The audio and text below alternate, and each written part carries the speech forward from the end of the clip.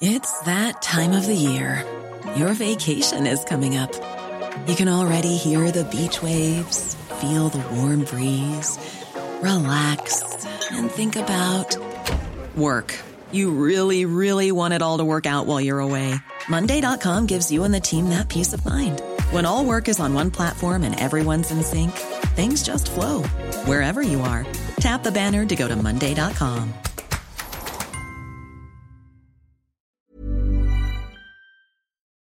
All right, let's shift gears for just a moment here. Whenever you're ready, I'll take your cue. Welcome to my new podcast. Nothing fancy, just some truth-telling for these uncertain times. Hello, everybody. I'm Dan Rather. This is a defining moment in our country's history. For these uncertain times. A testing time, the likes of which we have never been through before.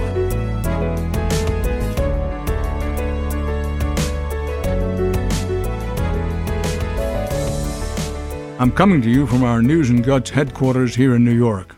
I have my tie loosened and my feet up. This podcast is a whole new venture for us. We aim to bring these to you every Monday, or whenever the news warrants. I'm excited to get going, and I have a lot to say about what's going on in our great country, and I know that you have a lot on your mind as well. On Facebook, that's my Facebook, on Twitter, and on our website, the website is newsandguts.com, we ask if you had any questions. And well, yes you do. No surprise. I'm going to get to some of those questions today, but first, some thoughts about Donald Trump's overseas adventure, what some people are calling the farce in Helsinki.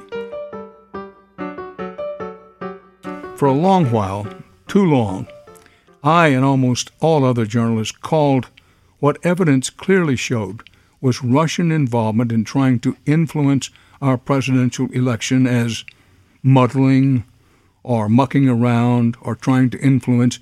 It's now clear that what Putin and the Russians engage in was an extensive, sustained attack, one that's still underway. And I would argue that attack is now the proper description. This all was and remains a full, sustained, undeclared war of sorts, a cyber war on the United States, its institutions, and those of U.S. allies and others generally associated with Western civilization. I don't think it's unreasonable to draw at least loose parallels to the Japanese 1941 sneak attack on Pearl Harbor.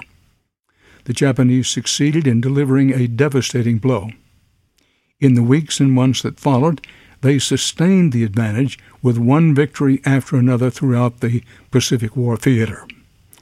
A big difference, of course, is that in that time, Americans of all partisan, political, and ideological persuasions rallied in defense, led by a determined, truly patriotic president, Franklin Roosevelt.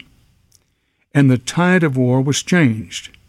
It took time, and the blood and bravery of many hundreds of thousands of American warfighters to prevail. Also, it took the combined efforts, bipartisan efforts, of leaders in Congress and the President, plus rank-and-file Americans. With that in mind, here we are. No question anymore that Russia has had and continues to have America, its friends and allies, under attack. The question has been and is, what is the President, the Congress, and we the people going to do about it? This is a defining moment in our country's history, a testing time, the likes of which we have never been through before.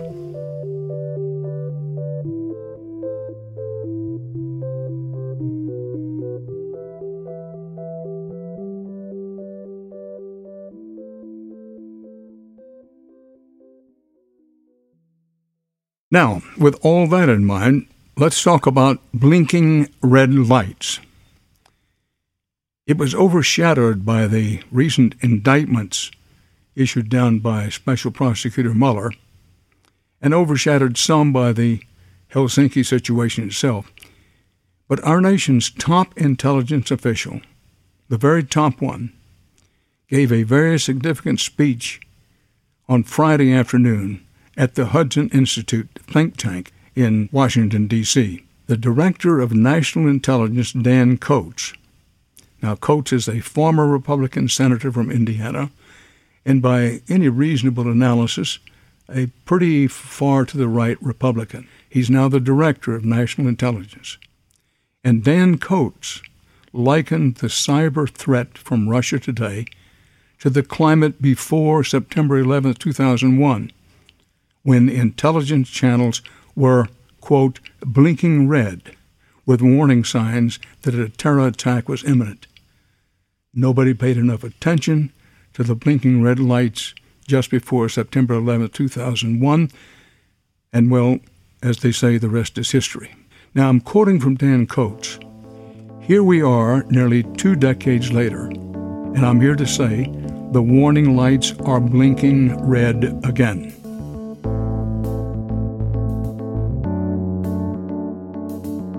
He goes on to say, the Department of Homeland Security and the FBI, in coordination with international partners, have detected Russian government actors targeting government and businesses in the energy, nuclear, water, aviation, and critical manufacturing sectors.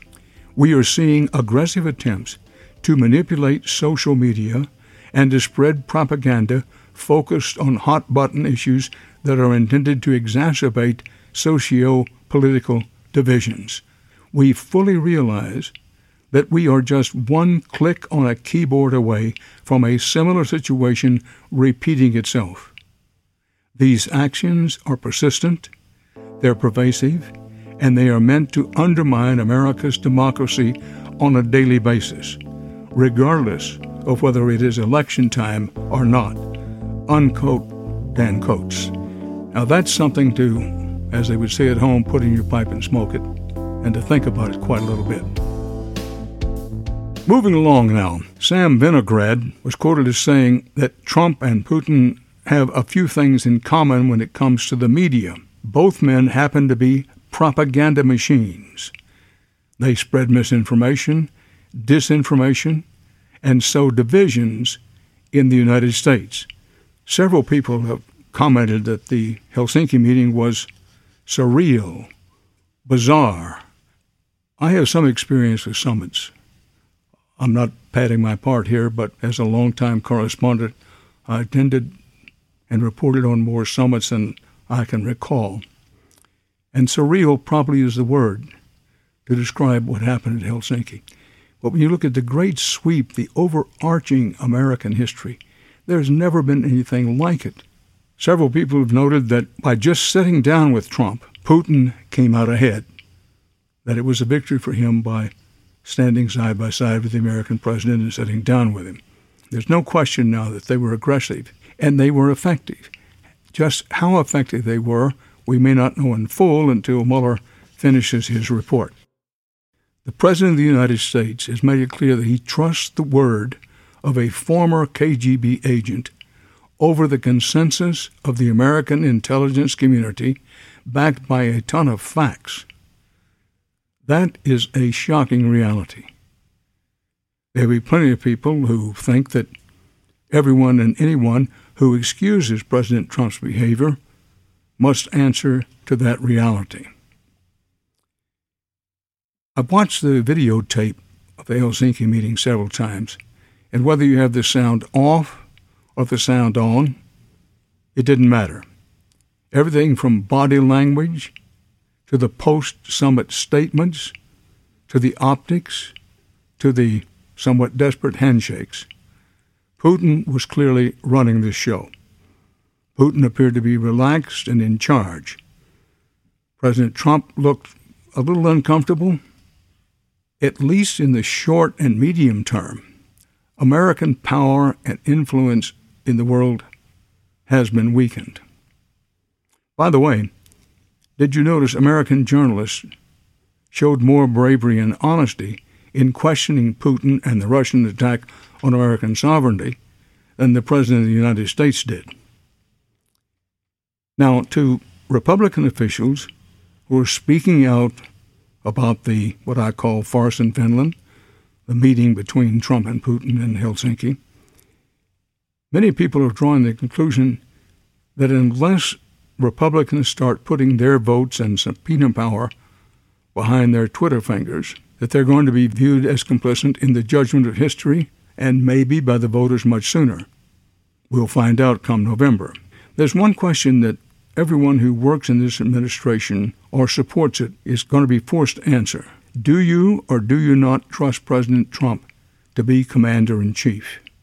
Is he or is he not defending the country in the face of the Russian attacks?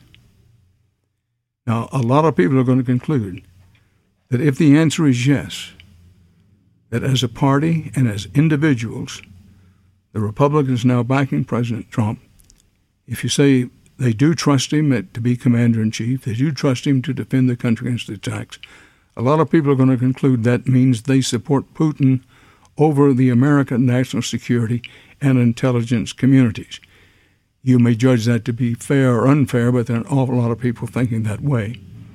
And by the way, along that line, there are a number of people, I'm not saying this is my opinion, I'm passing along, who say that if you analyze carefully what's been happening, not just with the Helsinki meeting, but with events preceding that over a fairly long time, that part of the problem is that President Trump, at the very least, appears to be defending himself, that every answer, every move is what's good for me, Donald Trump, rather than thinking first of the defense of the country. You make up your own mind what you feel about that.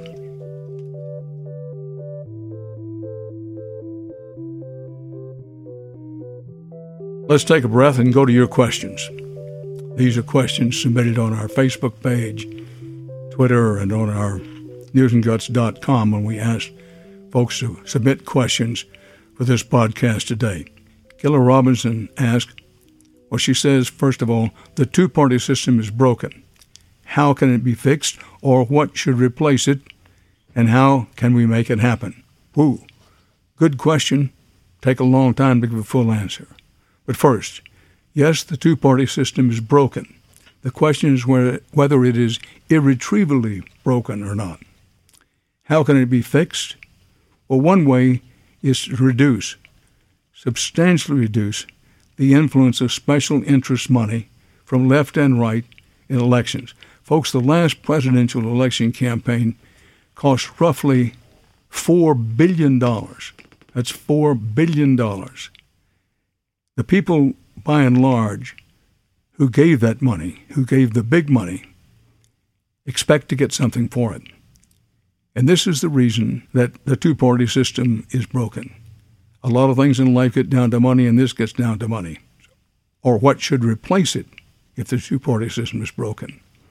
Very difficult to replace it. It would take constitutional amendments to change the power of the legislative branch of government, which, let's face it, is not realistic.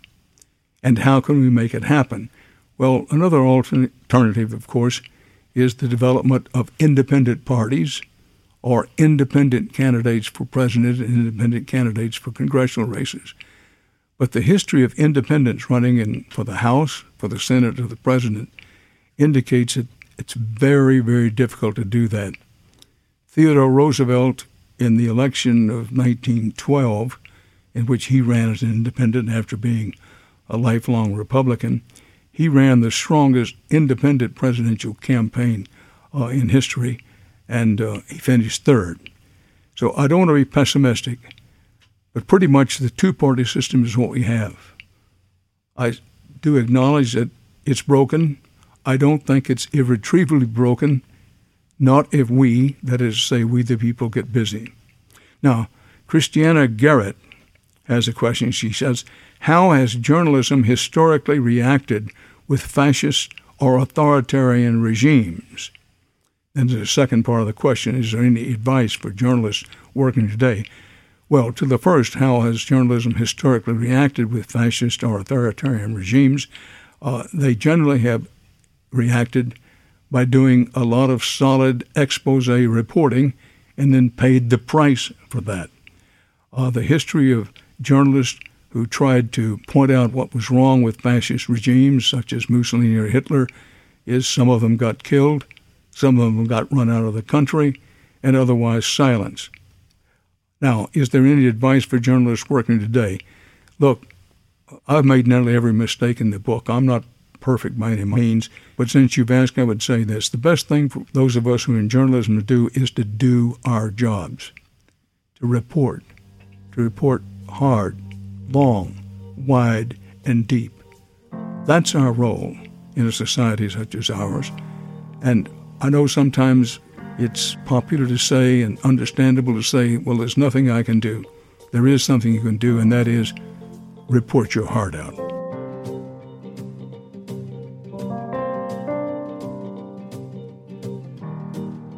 Now, Tamara Lohman has asked, was it actually treasonous behavior when the president backed Russia? She's talking about the Helsinki affair. She put in parentheses, when the president adheres to, gives comfort and aid to an enemy of the country. Was it actually treasonous, she asked, even after our intelligence agencies told the president that Russia was responsible for meddling in our election?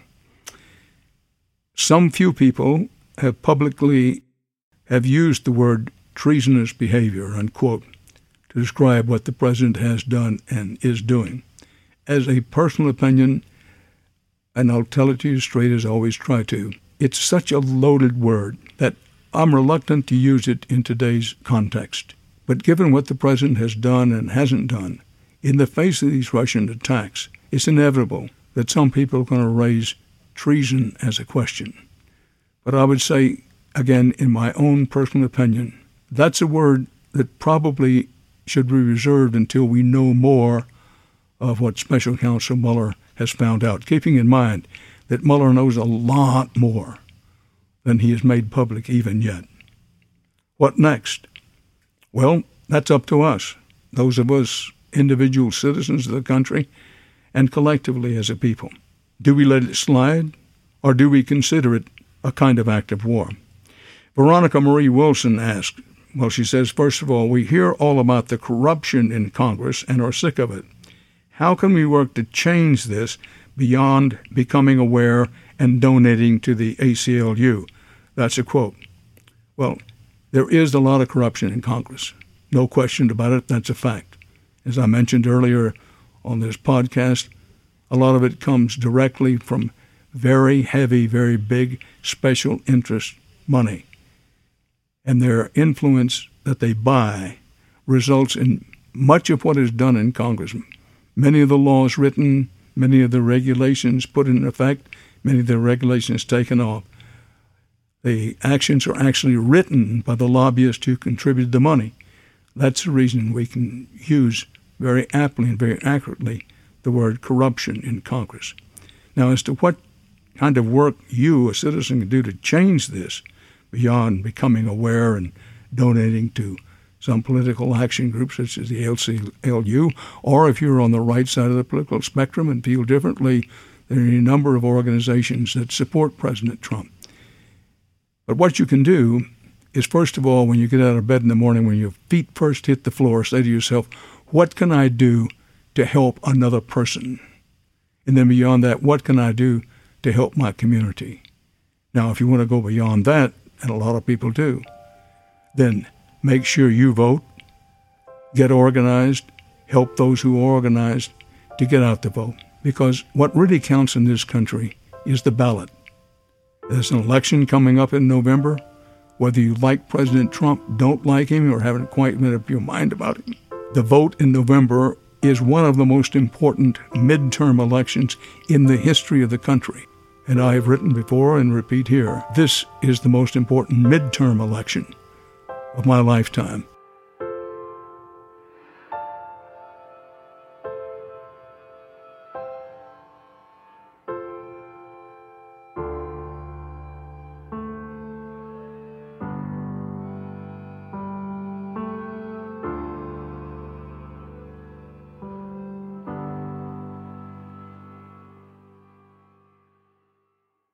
Well, folks, the old clock on the wall, as they say, continues to run. Our time is about up here, but I want to leave you with something. It's poetry. Now, don't tune out on poetry. I like poetry. I don't know a whole lot about it, but in thinking about where we are today, we have a battle for the soul of America going forward. And the old poem Invictus by William Ernest Henley, perhaps you know it from maybe middle school, junior high school, or perhaps you don't know it, but Invictus goes this way. Out of the night that covers me, black as the pit from pole to pole, I thank whatever gods may be for my unconquerable soul. In the fell clutch of circumstance, I have not winced nor cried aloud. Under the bludgeoning of chance, my head is bloodied but unbowed.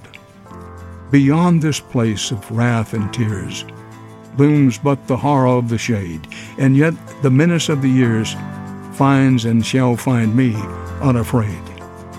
It matters not how straight the gate, how charged with punishments the scroll. I am the master of my fate. I am the captain of my soul. We the people are the masters of our country's fate. We the people are the captains of our country's soul. No president is more powerful than the people.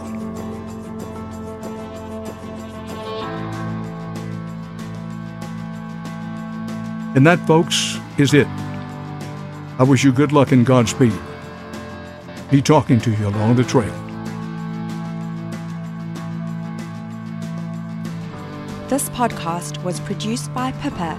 It was mixed and recorded by Simon Marcus in New York City on July 16th, 2018. Research and editing assistance by Madeline Rowe and Wayne Nelson. Original music by Simon Marcus, Lunatic Wolf, and Michael Young.